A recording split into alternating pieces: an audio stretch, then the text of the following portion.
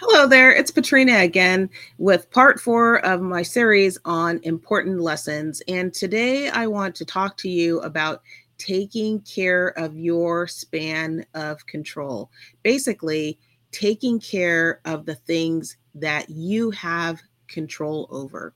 Today, there's a lot of talk about people being overwhelmed.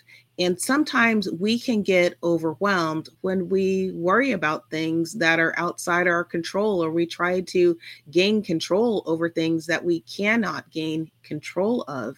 So, an important lesson that I was able to learn during life is that we don't have control over things. So, we need to take care of the things that we do have control over. Sometimes those are very small things that allow us to establish some order within what we saw as chaos. And that helps us to build a foundation to be able to move on to other things. Sometimes the things that are in our control are sharing information or sharing knowledge. I know that this was a tough thing for me when I first started out in my career.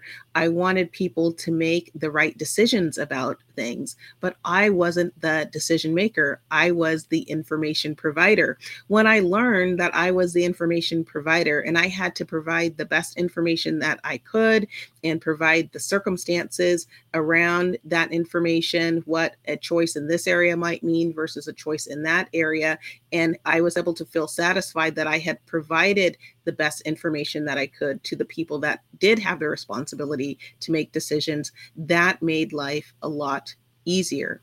So I want to remind you today, take a look at the things that you actually do have control over.